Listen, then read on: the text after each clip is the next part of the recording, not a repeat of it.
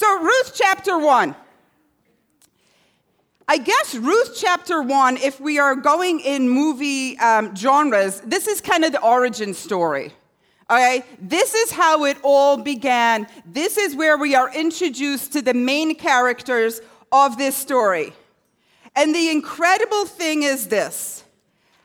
We are going to see absolutely a story that starts in ruin and basically ash and nothing left. And it is going to become a story of redemption. So Ruth chapter 1, verse 1. Long ago, during the time the judges ruled, there was a famine in the land. And a man named Elimelech left the town of Bethlehem in Judah. He, his wife, and his 2 sons moved to the country of Moab. The man's wife was named Naomi, and his 2 sons were named Mahlon and Chilion. They were from the Ephrathah family of Bethlehem in Judah. The family traveled to the hill country of Moab and stayed there. Later, Naomi's husband Elimelech died, so only Naomi and her 2 sons were left. Her sons married women from the country of Moab. One's wife's name was Orpah, and the other wife's name was Ruth. They lived in Moab about 10 years. Then Mahlon and Chilion also died. So Naomi was left alone without her husband or her 2 sons. All right, can I just get the elephant out of the room really quickly because you're all wondering it right now? Oprah was actually named Orpah at birth. Her family mispronounced it for the first year, so they changed it to Oprah. Okay, so she was Orpah, she's now Oprah. But in our story, we're talking about Orpah, not the tycoon, billionaire. This is Orpah. So today we're talking about a time in the Bible. There was about a 350-year period in the Bible when Israel didn't have a king. And in that time, judges ruled over the country, and basically there was chaos and mayhem. In fact, the book before Ruth, if you go back 1 book, is Judges.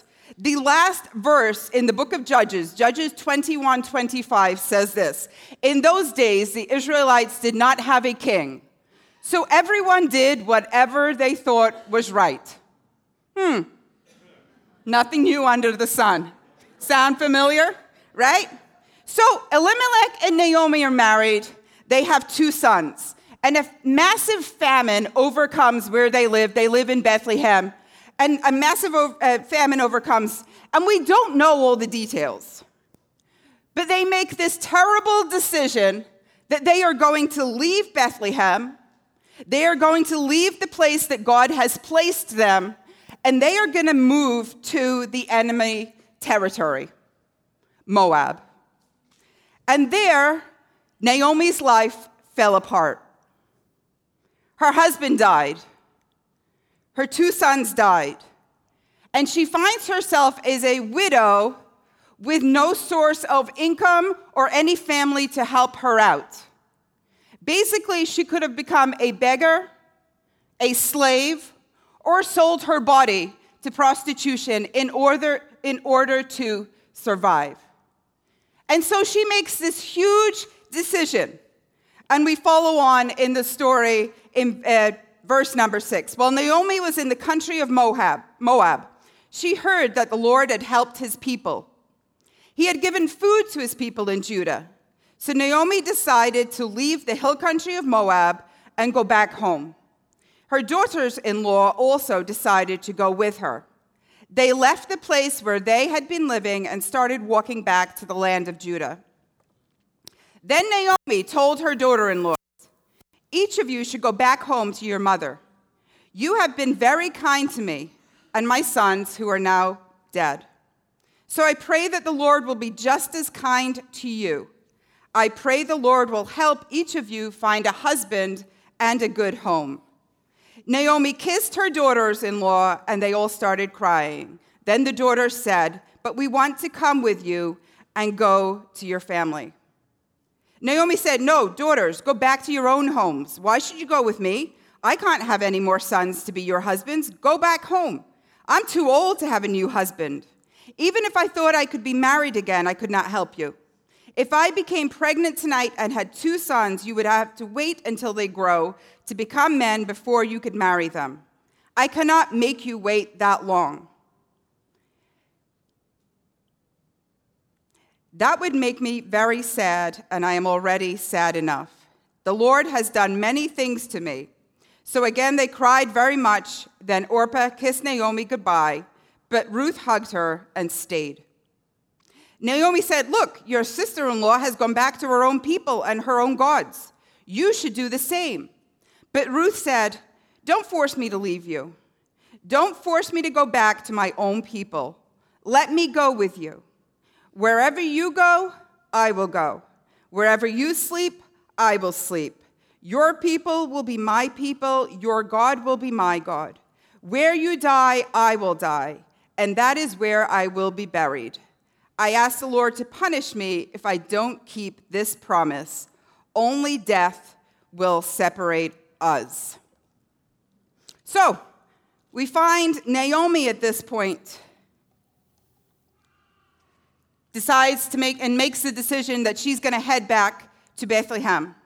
And she convinces her daughter-in-laws to go back to their families, and one does. But Ruth says, "I'm going to stay with you." It's kind of a famous quote in the Bible that often you will hear at weddings, which kind of makes me smile a little, because actually it was a daughter-in-law saying it to her mother-in-law. "Where you go, I will go. Where you stay, I will stay. Your people will be my people. Your God will be my God." And so completely broken, devastated, and with absolutely nowhere to turn, Naomi turns around and heads back home, with Ruth right there alongside her. And so it closes out this chapter with this. So the 2 women went on until they came to Bethlehem. When they arrived in Bethlehem, the whole town was stirred because of them. And the women exclaimed, "Can this be Naomi?" "Don't call me Naomi," she told them. "Call me Mara, because the Almighty has made my life very bitter. I went away full, but the Lord has brought me back empty. Why call me Naomi? The Lord has afflicted me. The Almighty has brought misfortune upon me." So they arrived back in Bethlehem, and the whole town is abuzz. Did you see who just came back? Do you see who's here? And I'm assuming not in a good way. Man, she is a mess. She looked much better when she lived here. See, Naomi had left all these people in the dust. She and Elimelech had decided they didn't want to be in Bethlehem anymore, and they had left these people who had been suffering through a famine and said, "You know what, we're done, we're out of here, you're on your own." And so these people are probably thinking, kind of serves you right, the mess your life is in right now. But actually Naomi cuts them off. She says, "Call me Mara." Now Mara means bitter. And the sad part being that when she left, her name was Naomi, and Naomi meant pleasant. She had become bitter. She went away full, but she has now determined that God has brought her back empty. You may be sitting here today, and you started out on a full tank, and right now you feel like you're running on fumes. You're kind of just existing, not getting through. And you may be angry, you may be confused, and you may say, "Hey, just call me Mara," because you just feel bitter. You're wondering where God is. You're wondering how you ended up in the situation that you're in. You dreamed of a life full of impact, and instead you're sitting here with a life that's full of loss or pain and unfulfillment. And today you're saying, "God, how did this happen? I put my trust in you. I did what I was supposed to. I did my Bible reading every morning. I went to church. I tithed. I was on a team. Where did it get me, God? I trusted you. And I'm just not feeling it right now because I feel like you've left me and I'm on my own. I had dreams. I had hopes. And now I kind of feel hopeless. And if that's where you are sitting today, here's the thing. That's exactly where Naomi was. Exactly where she was. She had left for what she thought was going to be a better life. Instead, she lost her whole family. Two sons and a husband. Her home. And now she's come back. And if we look at this chapter, I believe there are two things that jump out of us from the life of Naomi in Ruth chapter 1. The first thing is this. The wrong direction will always lead to the wrong destination. See, those of us who live here or are here on Long Island know that it is not a misnomer when they called this place Long Island, right? It is a long east to west island. So if I go out of here today and I'm going to Montauk being on the furthest east end of the island for anybody watching who's not familiar, if I go out and I say I'm going to Montauk, and instead I go out and I hang a left and start heading west, I could go for a long time west. Eventually I will get wet because I will fall into the Pacific Ocean, right? But you know where I will never get to? Montauk, right? Never get to Montauk if I'm heading west because Montauk is completely east.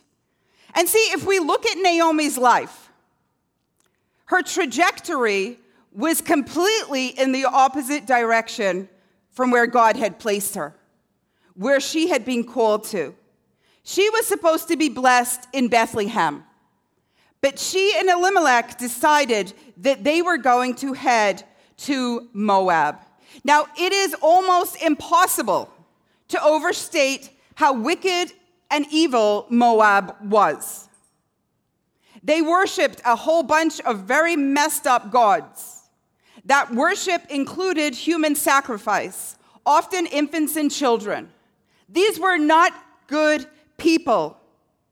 In fact, in Psalm 60, God refers to Moab as a place for washing his feet. It was not a good place to be. And yet, when faced with adversity in the place that God had placed them, when faced with a few tough things going on, and believe me, I love food. I know a lack of food is a tough thing. But when faced with something tough in the place God had placed them, instead of having faith and trust, they turned their backs completely and they headed right towards the enemy territory. Now, can I just say this as a complete aside? The things that aren't of God and the things that we shouldn't be doing aren't always going to look scary. The devil is not dumb. He is going to make the things you shouldn't be doing look nice, look pretty, look like a better alternative to maybe where you are right now. This is not a Roadrunner cartoon where the things we shouldn't touch have warning, cliff ahead. It's going to look attractive at times. And that's what happened for Naomi and Elimelech. It looked attractive. Hey, just in case you were thinking she was the only one in the Bible who ever made such a mistake, think of Jonah, right? God wanted Jonah to go to Nineveh, northeast. Instead, he went to Tarshish, southwest. And see how that ended up for him? In a big fish's belly, right? Turned his back on God. So let me ask you a tough question this morning. Is your life pointed towards the things of God? Is the trajectory of your life towards the things of God, or is it towards other things? Does your heart and mind drift to the things that are eternal and that are God-honoring? It may be at one time you could emphatically say yes when I ask that question. You woke up and God was on your mind. First thing that you thought of throughout the day, you were talking to him and trying to work out ways that you could live and honor him in so doing. And then along the way, something happened. You got distracted. Illness hit. Adversity came. You got a new job. You got busy building a business. You got distracted. Cute boyfriend. For a lot of people, let me say this, COVID threw you off your rhythm. God used to be first. And all of a sudden, everything got messed up, and God was someone you fit into your activities instead of the other way around. Maybe you felt let down by God. You thought something should happen, and it didn't. And you may sit here today, and I say, is your life pointed towards God? And you say, okay, Charlotte, I'm sitting in church on a Sunday morning. See, here's the thing with getting to Montauk. If I head west, yes, I'm never getting to Montauk. If I remember geography, possibly, if I head east, south, east, or east, south, it doesn't take much, many degrees, for me also to miss Montauk while heading east. A little distraction. A little time spent on something else instead of God. And all of a sudden, my life is headed in a completely different direction. So my first question to you today is this. Where's your life headed? Are you headed towards God? Because the wrong direction will always lead to the wrong destination. Whether you have turned your back completely or whether you're just missing by a few degrees, you'll never get where you are meant to be, where God has planned for you to be blessed, if that is not the direction your life is headed in. The second thing I grab from this story is this. When you're blaming God, you're not trusting God. Look at Naomi, okay? So we go back to Ruth, and we go back to Ruth chapter 1 and verse 13. Naomi says, "The Lord has done many things to me." Then we go a little further on in the story, verses 20 and 21. "Don't call me Naomi," she told them. "Call me Mara, because the Almighty has made my life very bitter. I went away full, but the Lord has brought me back empty. Why call me Naomi? The Lord has afflicted me. The Almighty has brought misfortune upon me." If this was a movie, right now, the narrator's voice, which would be a proper English accent because they have to be, would say, let's look at the facts. She moved away from where God had placed her. She stayed in Moab for 10 years. And yet she blamed God for everything that had happened in her life. She blamed him. And she concluded that because of everything that happened, he had made her life bitter. It was all God's fault. He let her down. I get it. I completely get it. She lost her husband. Most of you know my story.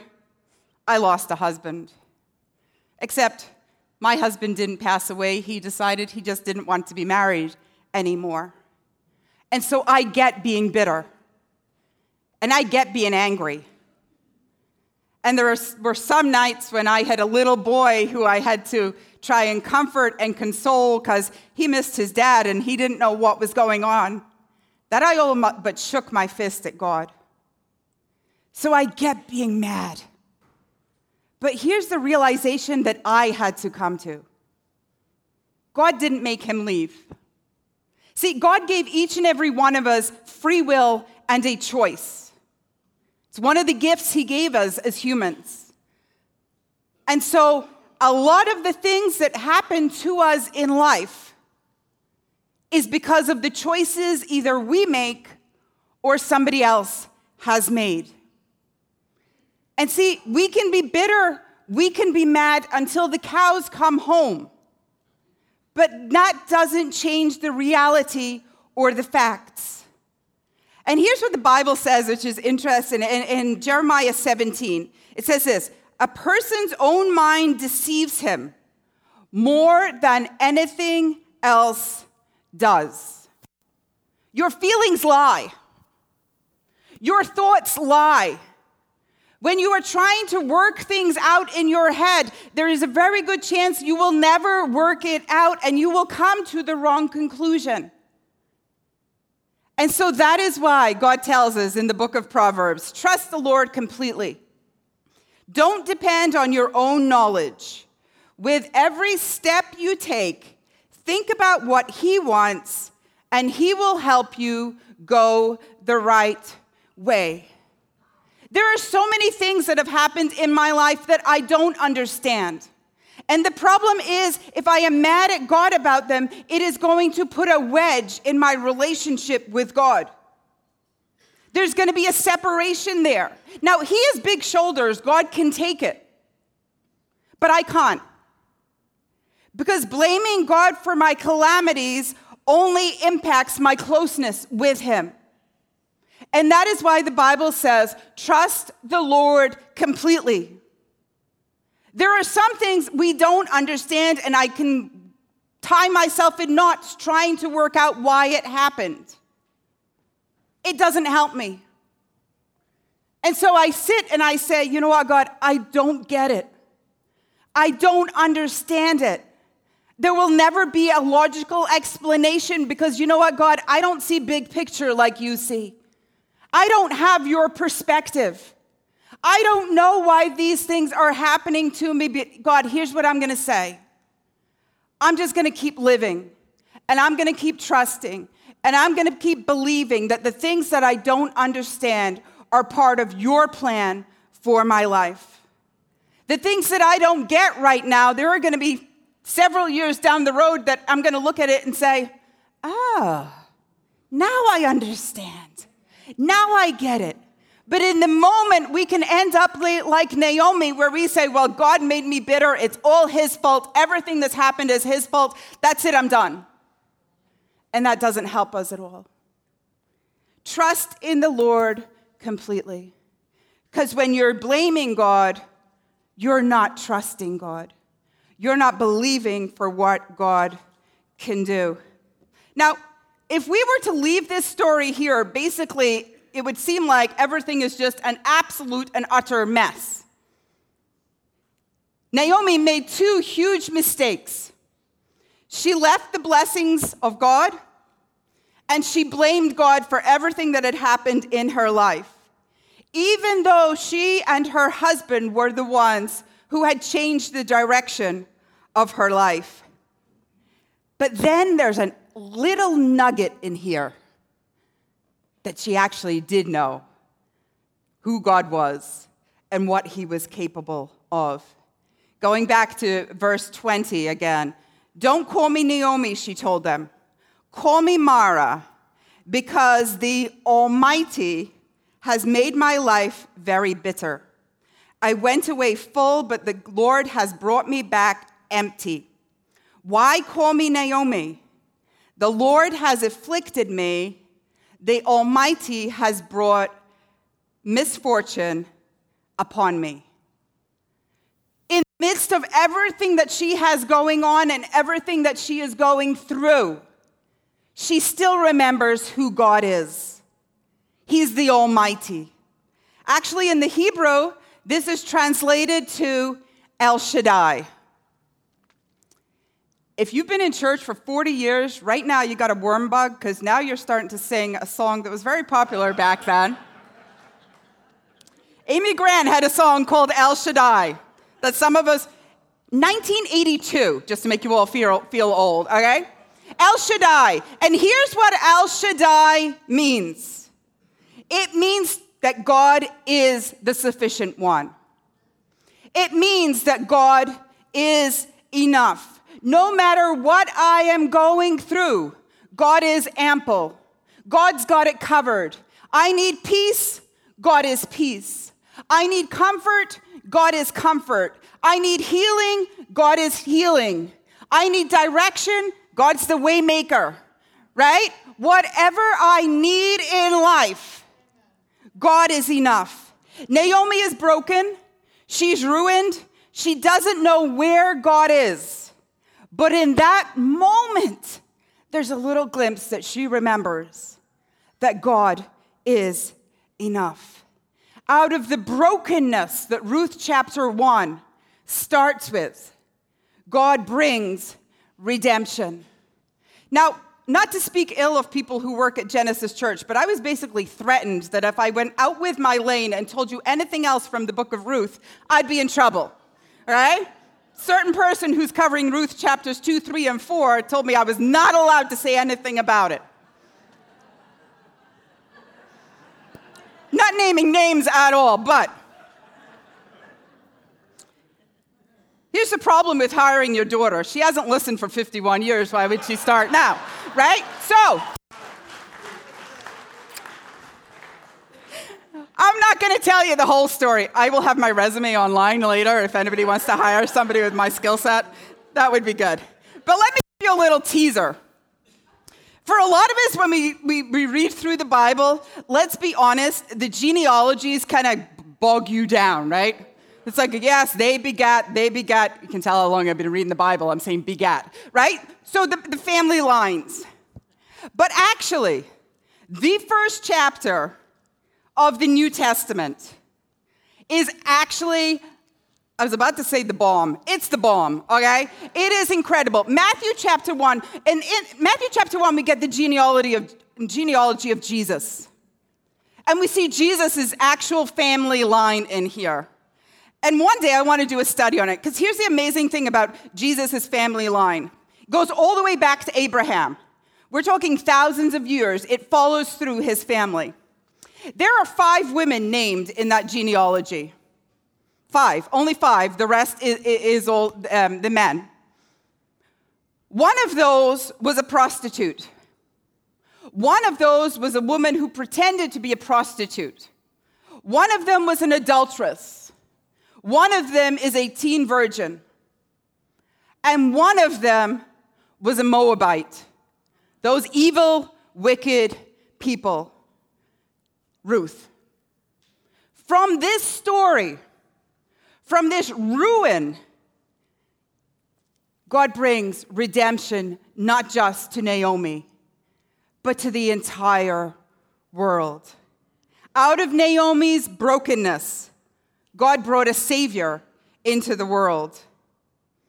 Out of Naomi's hurt, God brought healing to the whole world. And here's the great thing. He can still do it today. And he wants to do it today. Today you may be empty. Today you may be hurt. Today you may be bitter. Today you may be sitting here wondering, why am I here? Because I don't think God actually exists, because he's forgotten all about me. You may be angry because he hasn't come through for you in different areas of your life. You may be bitter about some things that have gone on that you just don't understand at all. And so I want to challenge you today. Maybe today's the day that you need to refocus your life. Maybe today's the day that you need to do a 180, or you need to just fix things by a few degrees. That God needs to be back to being the focus of your life. That you need to make God the person that you think of, that you follow, that you live for, that you trust. You may be bitter, you may be angry, you may be confused. But today's the day you say, God, you know what? I don't get it. I'm never going to get it. But I know that you can take care of it. And you may be somebody who just needs a touch from God today. And the reminder is this. The God that was El Shaddai back in the Old Testament is still El Shaddai today. Whatever you need from him, whatever you need him to do for you, he's the God who can do that this morning. Let's stand.